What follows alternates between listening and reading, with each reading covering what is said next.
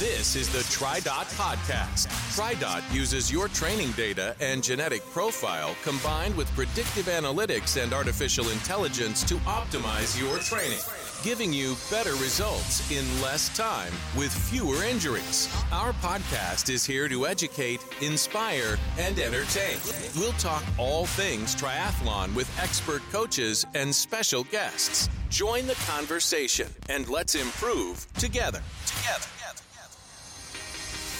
Welcome to the TriDot Podcast. We have a great show on deck for you today. We have Dr. Krista Austin back in the house with us for another jam-packed nutrition episode. There are so many nutritional products marketed to us as athletes that sometimes it can be difficult to know what we need to use to help our fitness endeavors. Today we are going to cut through the noise and talk about what our bodies need and what to look for in a product. Our key guide to the nutrition product market is our resident nutritional expert, Dr. Krista Austin. Krista is an exercise physiologist and nutritionist who consulted with the U.S. Olympic Committee and the English Institute of Sport. She has a PhD in exercise physiology and sports nutrition and a master's degree in exercise physiology, as well as being certified strength and conditioning specialist. Krista, welcome back to the podcast. Well, thanks for having me again, Andrew. We're going to be covering one of the most asked about topics today, so I'm excited. Very good. I'm glad. We're excited to get to it as well. Also joining us is pro triathlete coach Elizabeth James. Now, Elizabeth came to the sport from a soccer background and quickly rose through the triathlon ranks using TriDot. From a beginner to a top age grouper to a professional triathlete. She is a Kona and Boston Marathon qualifier who has coached triathletes with TriDot since 2014. Elizabeth, thanks for coming back on. Yeah, you bet. Just as Dr. Austin mentioned, this is a topic that many athletes have questions about, so I'm thrilled that we have our nutrition expert to guide us in today's discussion. Well, who am I? I am your host, Andrew, the average triathlete, voice of the people, and the captain of the middle of the pack. Today, we're going to get warmed up before moving on to our nutritionally helpful main set. When we're done, we'll cool it all down with a nutritional question for something we call Triathlon Mythbusters. It's the part of the show where I pose a question, a commonly believed topic to our resident expert, and they either confirm it as true or bust it as a myth. It's going to be a great show. Let's get to it. Time to warm up. Let's get moving. Today's warm-up question takes us out of coach mode and into the spectator seat. All three of us on the podcast are not just triathlon enthusiasts, but general sports fans as well. So today's question, just as a fan, if you could get tickets to any sporting event in the world, what would you choose and why? Krista, what would you choose? The French Open. It was the Grand Slam that I always wanted to see growing up, and I had a poster of it from, my coach going and watching, and I've watched all these hard court matches over the years, and I am dying to see an up-and-close clay court match. So it's the French Open for me. So is it the style of play on the red clay that you're drawn to? Is it just because, for us in the States, full disclosure for our listeners, I also have a tennis background. Dr. Austin and I have talked about that a little bit. Is it just that here in the States we don't have a lot of red clay, and so it just looks a lot more interesting and exotic to watch on TV? Is that the draw versus maybe some of the other opens? It's such a different style of play because of all the footwork they have to put into it, and just, being there to truly watch up close what they're having to do to get themselves into position, and it's so different. And so I just really want to watch it up close at least once in my life. And the hard court is fun, but at the end of the day, the footwork is just that much different on the clay. I think it's an outstanding pick. I really do, because A, you get to go visit a foreign country, and B, you get to see just the best in the world, in on the red clay of Paris, and just a fantastic pick. Elizabeth, what would you want to go see? I would want to go see the World Cup. My first sport love was soccer. I played soccer from kindergarten through college. Now, the United States will be joint hosting the 2026 World Cup. So, gonna hint to my husband Charles here, that would be epic to see in person. I'll be sure to make sure Charles listens to this episode. Yeah. just so he can catch that. To drop that hint there. Yes, make sure he catches the hint. I have to go super similar to Dr. Austin. I've always wanted to go see Wimbledon in person. It is just in a way, tennis kind of has 4 Super Bowls with the 4 Grand Slams, but of the 4, Wimbledon is perhaps the most historic. We don't really have a lot of grass in the States, just like we don't have a lot of red clay in the States. So just to see, the greats and the best of the best, I would love to fly across the pond to Europe and catch Wimbledon in person. All right. I got a tennis buddy. I can tell. Yes, it's too bad they're not the same time of year. We could just fly across and catch them, boom, boom, after the other, but we'd have to make 2 trips out of it to see the 2 of them. Bummer, 2 trips. I did get to see, I had a work trip in a previous job, a television network I worked for.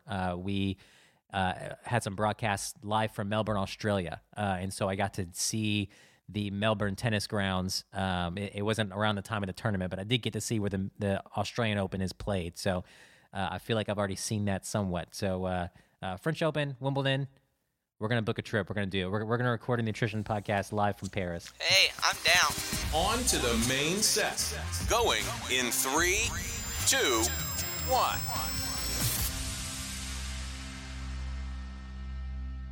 Our main set today is brought to you by our good friends at UCAN. Here at TriDot, we are huge believers in using UCAN to fuel our training and racing. In the crowded field of nutrition companies, what separates UCAN from the pack is the science behind their superstarch, the key ingredient in UCAN products. While most energy powders are filled with sugar or stimulants that cause a spike or crash, UCAN energy powders, powered by superstarch, deliver a steady release of complex carbs to give you stable blood sugar and provide long-lasting energy. UCAN also offers tasty and refreshing hydration mixes and energy bars for when you are on the go. When I was new to UCAN, my first purchase was their perfectly named Tri Starter Pack. It's the best way to discover what superstarch-powered UCAN products are best for you. So head to their website, generationucan.com, and use the code TRIDOT to save 15% on your entire order.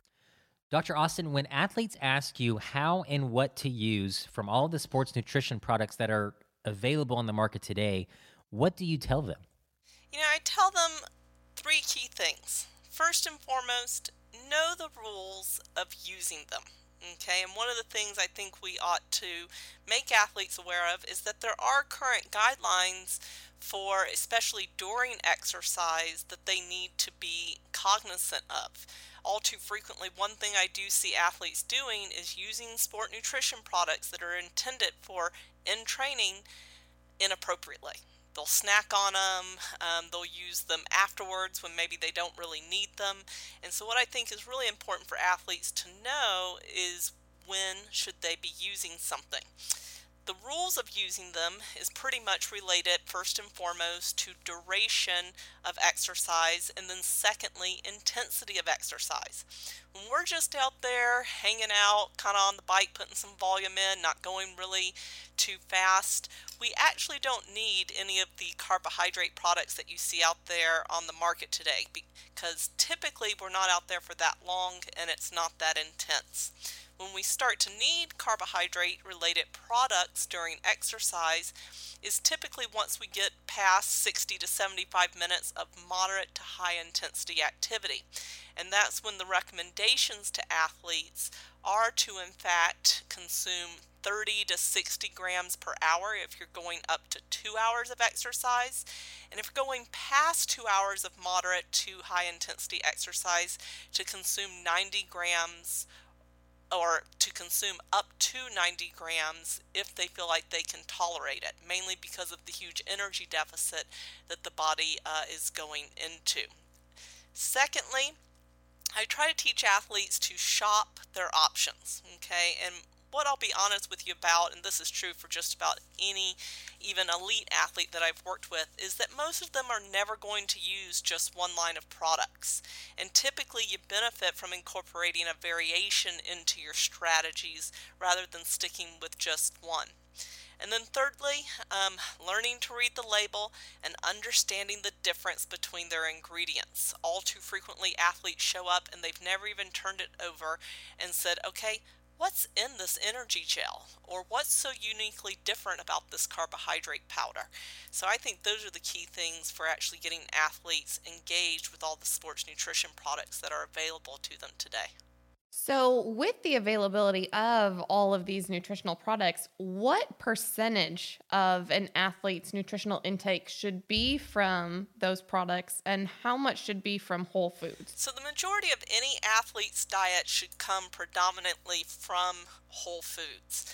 And I will tell you that before and after exercise, the only times that I don't recommend people utilizing whole foods is when one, they've had a really, really high level of energy expenditure and they would probably struggle to get all those calories in if they just tried eating whole foods as they feel too full.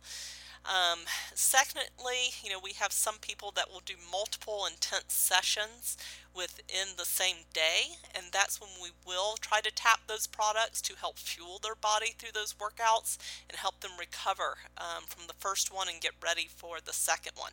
But on the whole, the majority of the athlete's nutritional intake should be coming from whole foods. And just to kind of clarify for our listeners, today we're mainly focused on the use of nutritional products in the day-to-day training, not necessarily the specifics of a race day nutritional strategy, correct? Correct, but we will say that like the guidelines I just stated about how much should you take in terms of during training, that's actually intended for racing as well.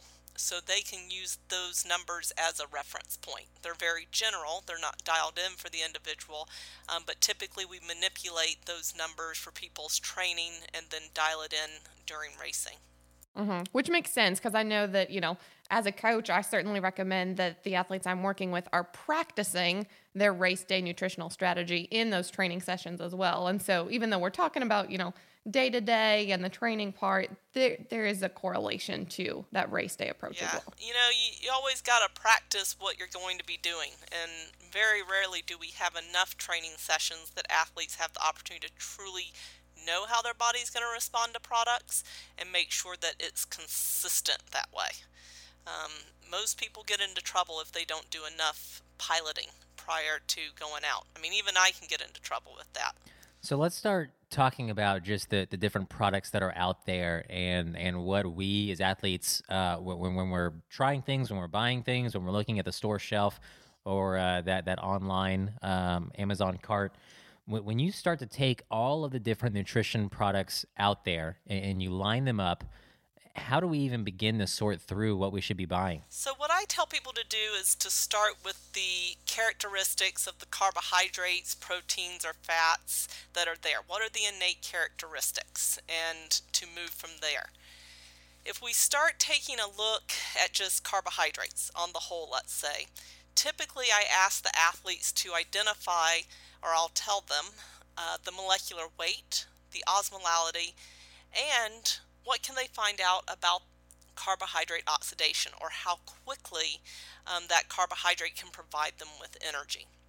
So we typically start there with the innate characteristics of what it is they're presented with. So when we're looking at a label and we're trying to differentiate between those things, the osmolality, the carbohydrate oxidation, how do we know how can we distinguish between different, what are we looking for in distinguishing between those differences? Well, that's where we've actually got to turn the package over and go to the ingredients themselves. We need to find out, does it have cane sugar in it? Does it have super starch? Does it have, something from potatoes or honey? And we need to take that, and oftentimes if you just actually Google it, believe it or not, that's what I'm recommending you do, you can find the molecular weight of those actual products. A lot of them are very similar, though, when you do ask the internet. I guess you could say that's my mom always says. She goes, I'm going to go ask the internet. what the molecular weight is once you get into certain types, because we have ones that are high molecular weights, and all of those tend to have very low osmolalities. And then we have ones with low molecular weights or lower, and they tend to have higher osmolalities than the high molecular weight carbohydrates. So, like my mom says, you got to ask the internet, but typically you can also ask Dr. Austin as we go through this here, what are the molecular weights of those carbohydrates? So talk to me about, let's just kind of define those terms really quickly. What is molecular weight? So molecular weight of a carbohydrate is measured in grams per mole.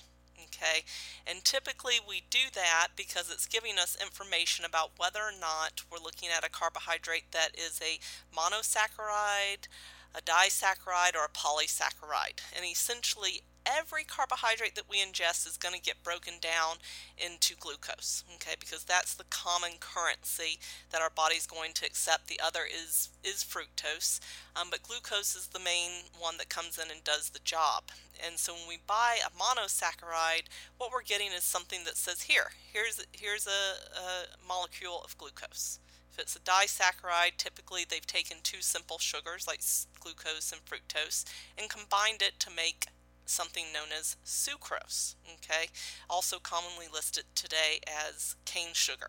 Conversely, if you take some of these higher molecular weight carbohydrates, they've got a whole bunch of glucose chained together, and depending on the one you buy, it's chained and linked up in a different manner with different breakdown rates, and it's very dependent on the enzymes used to do that. But it's of huge benefit to triathletes, by the way, so we'll have to get into those. Yeah, we're definitely going to dive into that in just a moment, because I mean, you were talking and I just had so many follow-up questions, but I want us to just kind of define some of these terms first. So the next one was osmolality. Some people might be familiar with that term already, but for those that aren't, what does the osmolality of a product mean? So it's a measure of the number of dissolved particles in a fluid, and the lower it is, the faster it's going to empty out of the stomach, okay, which I think every triathlete can probably relate to. I mean, I know when I go out running and I'm consuming fluids and I take something that has a higher osmolality, I can feel it kind of sitting in my stomach, and the fact that it's not emptying, especially when I'm running downhill. Whereas if we have something that has a really low osmolality, what I always notice is that I barely feel it. I can't even, I don't know when it's come and gone from my stomach, because typically it has the ability to empty so much faster than a higher osmolality beverage. So then the third one I want to ask before we start moving on is, what does carbohydrate oxidation mean? I actually stumbled over that word in an earlier question. So it's obviously a word that we need to break down. What does that mean?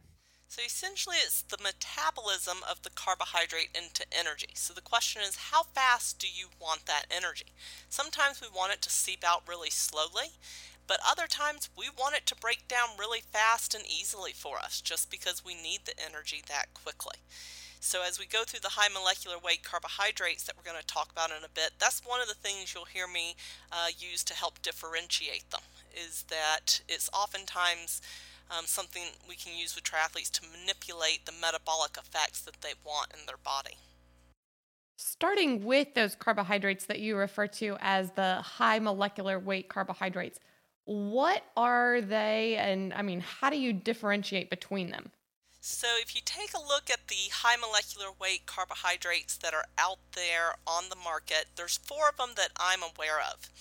And they all have about the same molecular weight, which is about 400 to 600,000 grams per mole.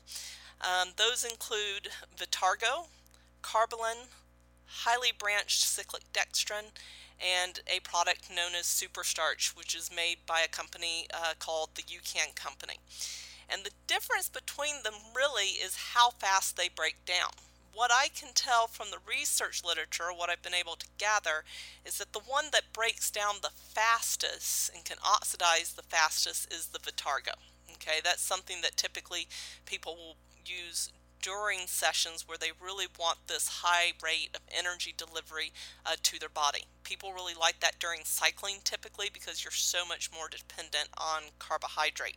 Conversely, on the very flip side of that is one called Superstarch, which is made by the UCAN company and is intended to very slowly break down and just provide you with steady give of essentially glucose into the bloodstream. Now, people will use it for a variety of different reasons, but one of those might be to help fuel those more prolonged training sessions they go out for where they're not working at the most intense level where they have to have the fast-acting ones. The other thing we've seen it used for is in someone like Tim O'Donnell, they'll use it as a base to help support their fast-acting carbohydrates so they don't feel the ebbs and flows of the fast-acting carbohydrates. And then sitting in between those two high molecular weight carbohydrates is one called Karbolyn and the highly branched cyclic dextrin. They are much more similar to the Vitargo. They break down pretty readily with the intent to quickly provide fuel to the body. They're just not quite as fast as the Vitargo is, or at least that's what it appears based on the research we have on them. So you would consider them more so to be sitting towards that end that Vitargo sits on. I'm so glad that you were able to provide some of those concrete examples. What form do these high molecular weight carbohydrates come in? Most of them all four of those come in a powder. Now the thing is, you can make them into gels, or at least I know you can take the Superstarch and the Vitargo and make them into gels. I've played with them a good bit, and if you're out there trying to transport your items, you might want to consider that, just because you can't always get everything you need into a bottle. One of the things that's tough about transporting sport nutrition is that the more you concentrate it, the sweeter it tastes. And so most athletes will try to figure out how they can take multiple forms of fuel out there, especially on the bike and the run, to help, kind of give them some variety, but also make sure what they're taking in doesn't taste too sweet or get too thick. So what are some of the types of carbohydrates with a lower molecular weight, and in what forms do they come in? So a lower one would be like a maltodextrin. Okay, those are about 500 to 8,000 grams per mole. So the osmolality in a maltodextrin is much lower than others such as sucrose or cane sugar, which is about 340 grams per mole, and versus fructose and glucose. Okay, so the the molecular weight is much lower in these as we get into the more simple sugars themselves.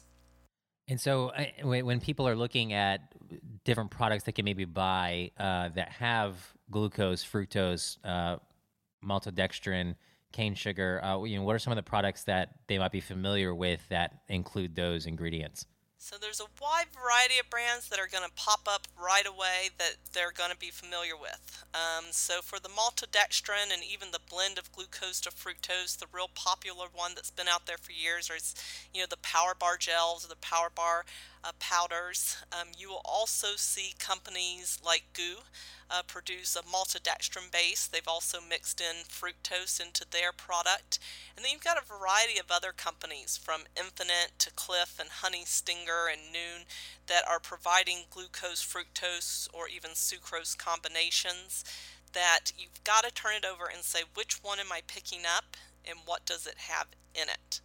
At the end of the day, a large majority of them, even if it's, tapioca or the honey, is going to be broken down into glucose though. Is there a best way to use some of those lower molecular carbohydrates?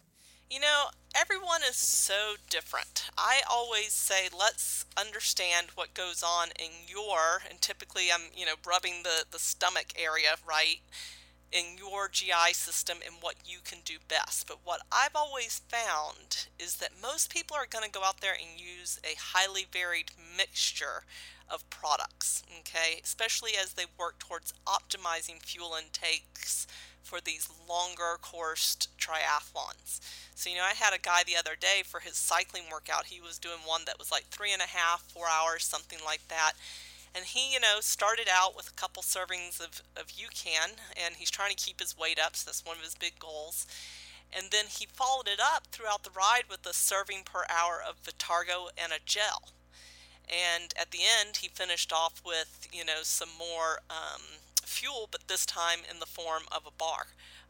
He has some bars that he really likes. And so what you see most triathletes do is they learn the products that work for them and that fit their nutritional goals. Like in his case, he's trying to keep his weight up, and they find the best ways to use it for them and to pack in the calories. So is there any difference between the simple sugars, or more importantly, is there a reason for an athlete to choose one over the other?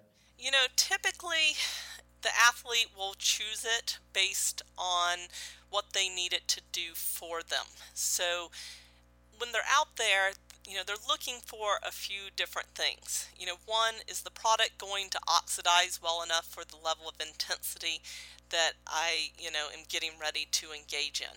Secondly, does it ever activate the brain's reward center? Okay. And then third, is it going to help, fuel me without coming back up on me, right? And does it also help do things maybe like hydrate me, because we mix it into water and it serves to do that. So the question is, what do you want the product to do for you? And that's why so many people will actually engage with multiple products during a triathlon, just because they need multiple things. If you take the super starch, for instance, it can't activate the brain's reward center, just because it's not a sugar, right? So people will say, you know what, I'll take a serving of that and I'll take a gel, just because I need a good bit of fuel, but I don't want GI distress, and I need the gel to give me the calories, but also to activate the brain's reward center and increase my rate of carbohydrate oxidation. So they try to go in and get the best of both worlds, is what most triathletes are trying to do. Now, we've talked through, quite a few nutritional products. I know that some athletes prefer actual food over those. Do you have any recommendations of foods that also would provide those simple sugars?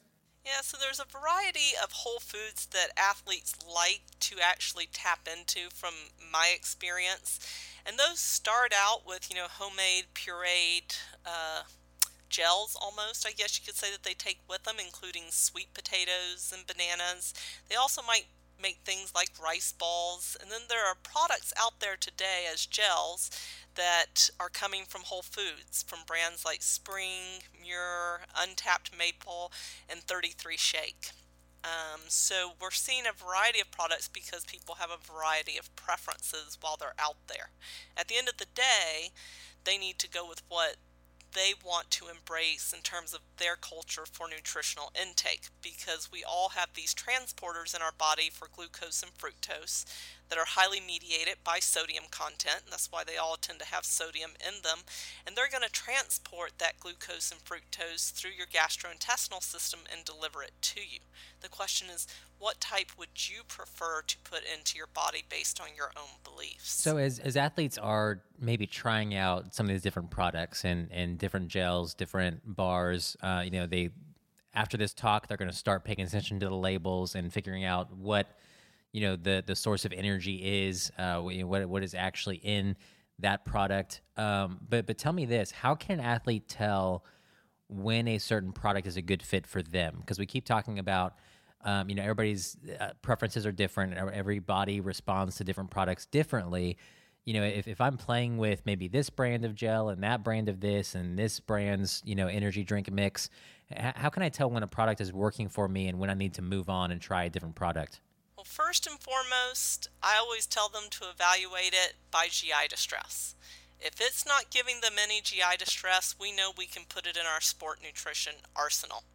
The second thing I advise them to do is to look at an actual measure of work output. So in cycling, you've got a power meter that you can use if you want to take a look at it that way. The other thing you can do is have a criterion course with your bike that you can go out there and say, okay, how well do I usually do this? How fast do I usually go, on this course? You can do the same thing for running. And that's what I always tell athletes is go out there and see if it's actually making a difference. I know it makes a difference for me, even if I can't feel it. I'll be using one of the high molecular weight carbohydrates, and all of a sudden I'm just zipping down the road and I'm running that much faster, predominantly because I chose one with a high oxidation rate during exercise, and I'm doing something that specifically calls for it.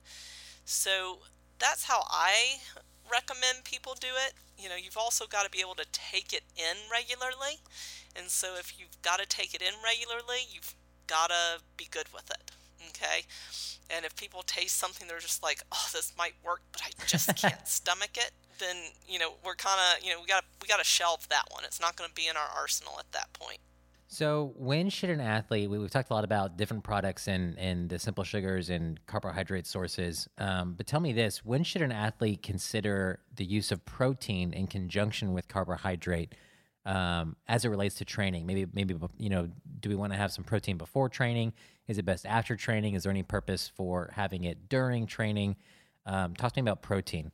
Yeah, so protein, just based on the guidelines that we have in sport, we say at least in the 1 hour before exercise, we hopefully have people consuming 1 to 4 grams of carbohydrate. And with it, we recommend to optimize pre-training fuel for them to have a small amount of protein. We're not very specific about it because it does sometimes take a good bit more to digest.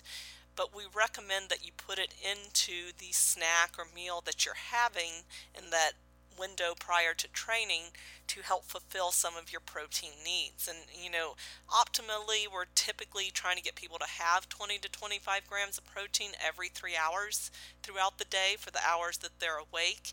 And so if we miss one of those windows, typically they start to get behind. So we always like to see them have it at least somewhat before they exercise. During exercise is really debatable, but commonly what I'll see athletes incorporate in are some branched chain amino acids, especially during prolonged work, in which they want to actually see if it helps them from a more cognitive perspective. Like, does it help me focus when I'm out on these really long bikes or runs? Because I'm the person out there with ADD, right, and can't, stay focused, and I just don't want to stop. So we'll see athletes use it for that as well. And then after, typically we say, hey, do I need this because it's been 3 hours and I'm, going to have a little bit of a delay maybe before I get my food to help me start muscle repair.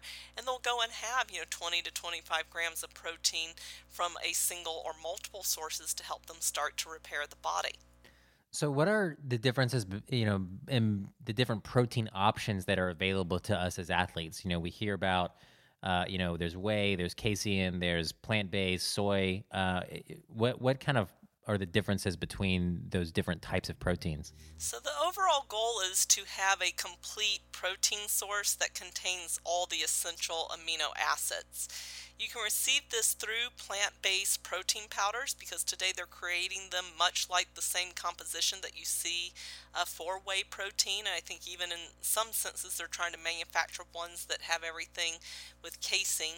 In the case of a soy protein, on the other hand, it doesn't have all of our essential amino acids, but that doesn't mean that it can't be combined with other protein sources to provide a complete source. So sometimes it's about integrating products rather than just looking at a single one and saying, am I getting everything that I need?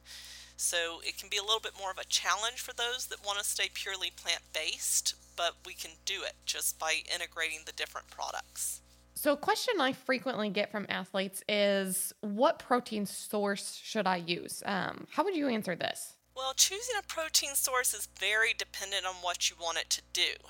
Typically we say how fast or, how slow can it be for you. So something like casein is very, very slow. It's the slowest of the proteins that we could consume, whereas something like eggs is more moderate and whey is far faster.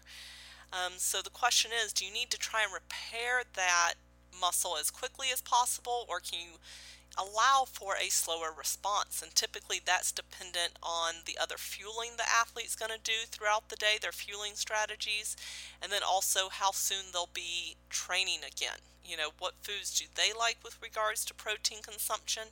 And what I find even for myself is that, I'll have something right after a prolonged session that has whey protein in it, and it might have like 20 grams, but then I'll follow it up with something that has casein protein from something like yogurt. So a variety of different ways you can combine those, just depending on your own timeline and when you got to perform again. So my keto and fat adapted crowd would just absolutely get onto me if I didn't ask about fat. Is fat an important part of a recovery product as well? The goal of fat is first and foremost to help be there to support your caloric needs regardless of what nutritional plan you're on. However, if you are on a high-fat diet, you are a keto athlete, you'll definitely need it to help you maintain a state of ketosis, especially because during exercise it's not uncommon that those athletes will consume carbohydrates, even if it's what we call kind of a keto-friendly carbohydrate. And so typically their recovery process will include a significant emphasis on fat. So it's all about meeting your caloric needs, and if you are that keto athlete or the high-fat diet, you're going to have a good bit more as part of your actual recovery process, like a keto bowl or keto smoothie. So how do products focus on electrolytes fit into the equation? I know a lot of gels, a lot of salt tabs, a lot of energy drink mixes, advertise, we have this electrolyte profile built in. We have this much salt, this much sodium. Is that something that we should be considering when we're looking at our products? Yes, absolutely. At the end of the day, you can always add sodium into your products. I mean, I've definitely done that over time. But the reason we want to take a look at the sodium is because our body needs sodium to help it get through every single component of what it's trying to do during exercise. So sodium's responsible for helping to transport the carbohydrates through the gastrointestinal system through these transporters that are utilized. It's there to help with muscle function. It's there to optimize blood flow and making sure that we don't ever become hyponatremic. And so at the end of the day, I always encourage athletes to really take into account how much sodium is this going to give me. Now, overall, it also needs to fit into, your sodium intake for the day that you're going to receive through food. Some athletes take in that much more sodium through food, so they don't have to be as cognizant in their recovery process with regards to how much sodium is there. And so they say to me, well, Krista, if I like chips and guacamole and salsa for recovery, do I need to sit there and drink, a whole bunch of electrolyte beverage while I do it? And my answer is no. You can actually drink water because you've got these salted chips sitting there. You just want to make sure, though, that you're getting enough, and that's where that nutrient analysis really comes in handy, because you can say, am I meeting my needs for daily living, and am I getting at least 500 milligrams per liter over time with what I'm consuming? And I say over time because if you're doing it sufficiently through foods and other processes, you don't necessarily have to have that much in your electrolyte beverage itself. So athletes will get there by a different means typically. With the emphasis here on electrolytes, particularly sodium, would you recommend that athletes do a sweat test? If they feel like they need it, then yes, absolutely. I mean, I think the more serious they get, the more likely they are to go and do it. But we also have to realize that in a sweat test, you need to be in a steady state nutritionally, predominantly because your body is going to turn over more sodium in sweat if we actually alter the amount that we have in the diet. But the typical ranges we see in sweat is anywhere from 86 to 343 milligrams. That's what's reported in the research literature. So at the end of the day, we want to make sure that for every liter of fluid an athlete consumes during or even post-exercise, they're getting at least 500 milligrams per liter, okay? But that can also come in food or electrolyte beverages. So you mentioned just how critical sodium is to performance and how quickly it can become depleted. specifically in hot conditions. Are there specific products that you recommend athletes use to account for this? So, typically, I always turn around and say, what is it going to take to rehydrate you and get you to give your body what it is you need? Okay.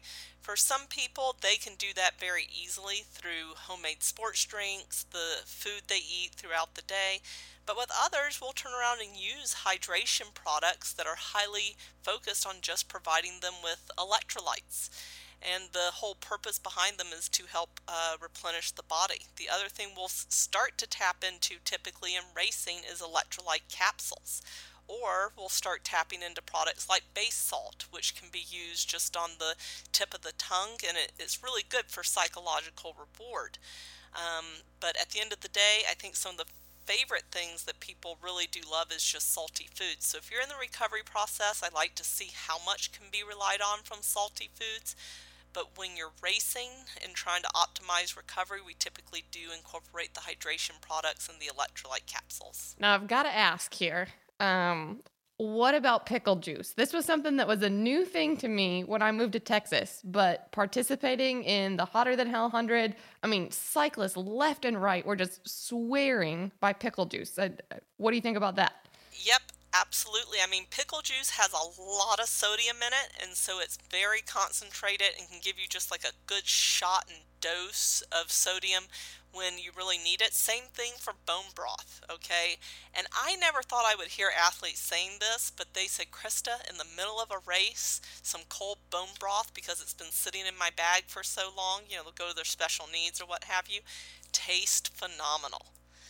And so it's another avenue that athletes can use to help get that sodium in. And I think you can relate to this. When you're out there for so long, you need that stimulus from a variety of different products to help you get through the race. So it might be pickle juice or bone broth that makes or breaks your day when it comes down to just cognitive function and keeping your sodium in you. Yes, something that just hits the spot.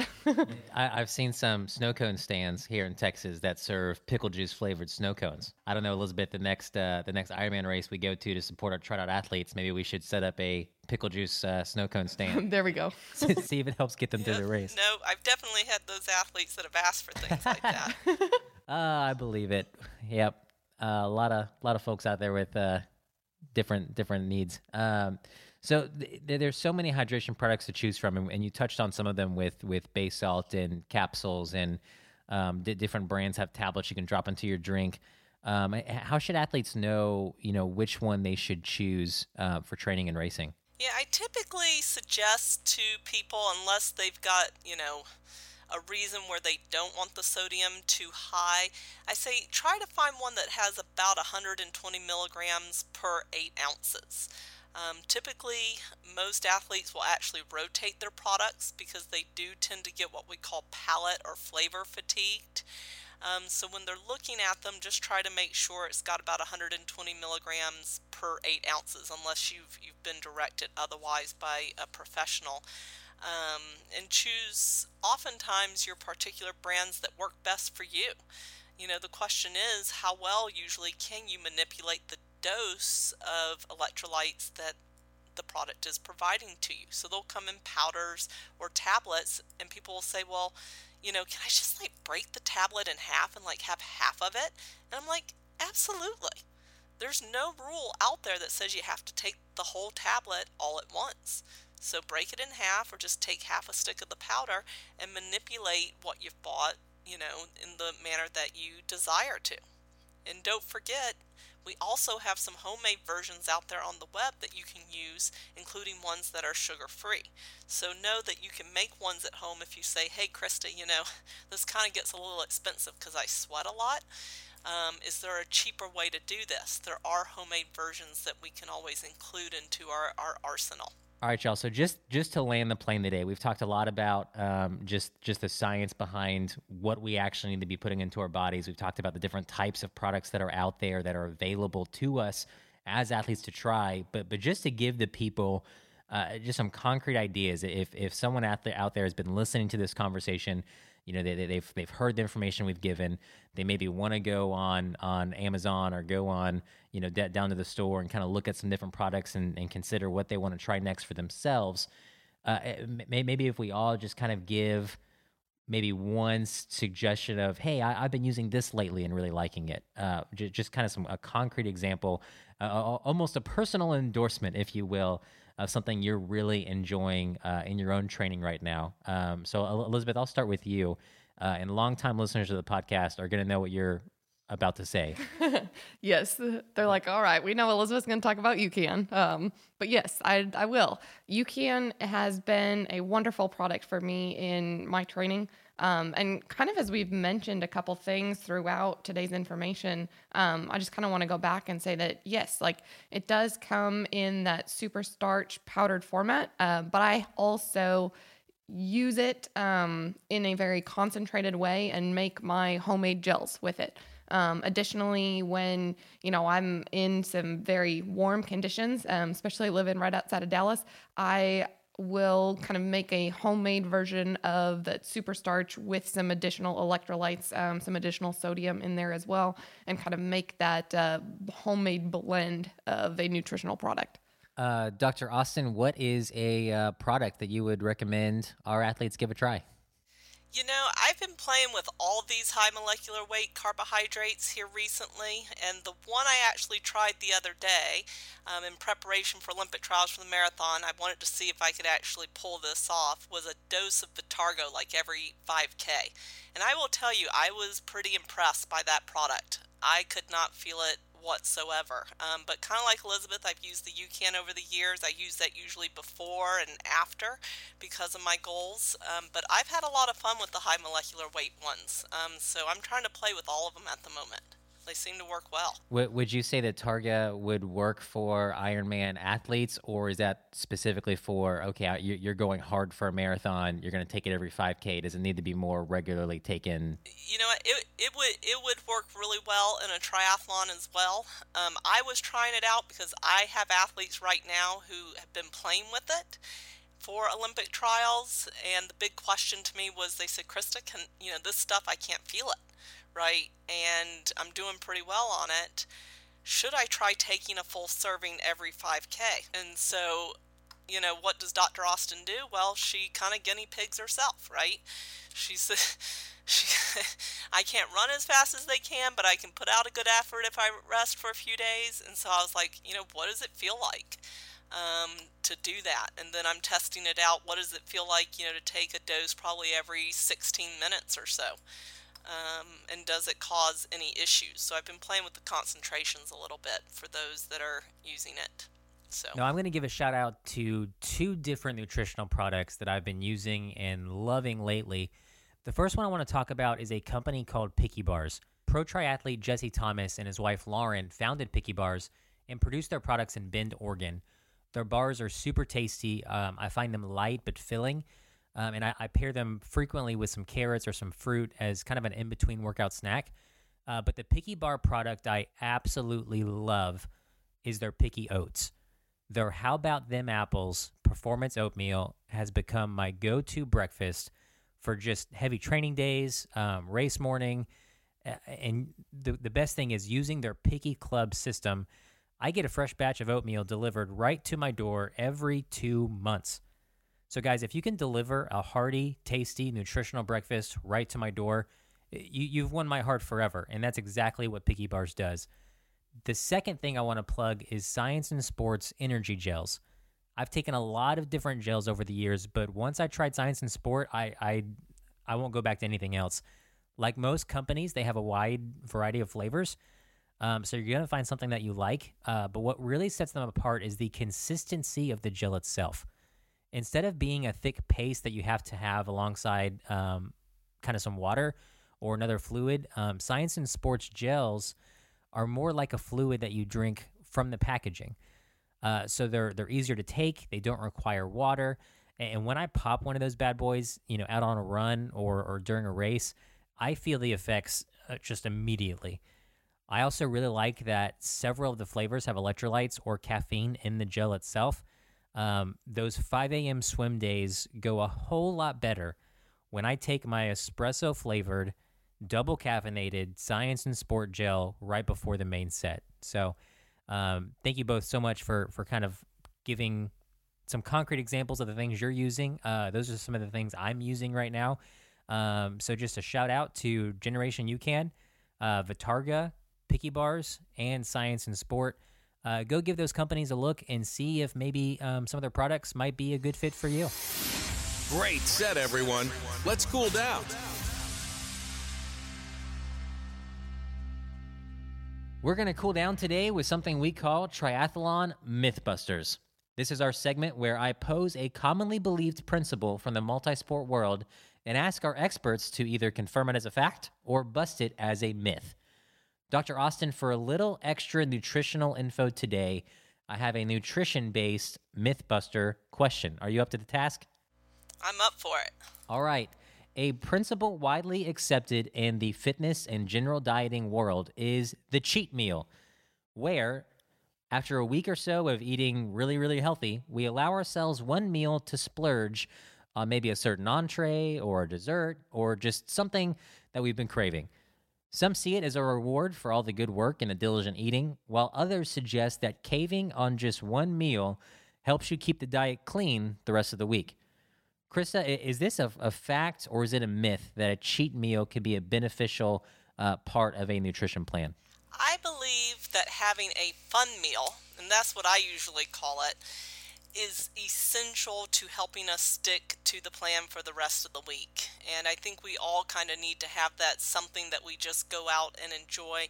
But, if you're somebody that says, hey, one fun meal and that's it, I'm off the rails, then we got to know how to rein that in. And we always have to be smart about our fun meal and make sure that we're not going too crazy and undoing all the great work we did in the week. Elizabeth, what do you think about the perspective of calling it a fun meal and not a cheat meal? I like that a lot. I haven't heard that term, but I think it gives a much more positive connotation than, cheating on the diet and the cheat meal. I do too. I think on our social media account, we need to have a fun meal post of the week. There we go. Yes. But hey, guys, you heard our expert, Dr. Austin. Do not go overboard with the fun meal, because I would argue that would be the point that it makes it a cheat meal. Okay. So keep it a fun meal and not a cheat meal. Well, that's it for today, folks. A big thanks to Dr. Krista Austin for talking with Elizabeth and I about what to look for when we are choosing nutrition products to fuel our training and racing. Shout out to UCAN for partnering with us on today's episode. Head to GenerationUCAN.com to see what Superstarch products can power your training. Enjoying the podcast? Have any questions or topics you want to hear us talk about? Head to TriDot.com/podcast and click on Submit Feedback to let us know what you're thinking. We'll do it again soon. Until then, happy training. Thanks for joining us. Make sure to subscribe and share the TriDot podcast with your triathlon crew. For more great Tri content and community, connect with us on Facebook, YouTube, and Instagram. Ready to optimize your training? Head to TriDot.com and start your free trial today. TriDot, the obvious and automatic choice for triathlon training.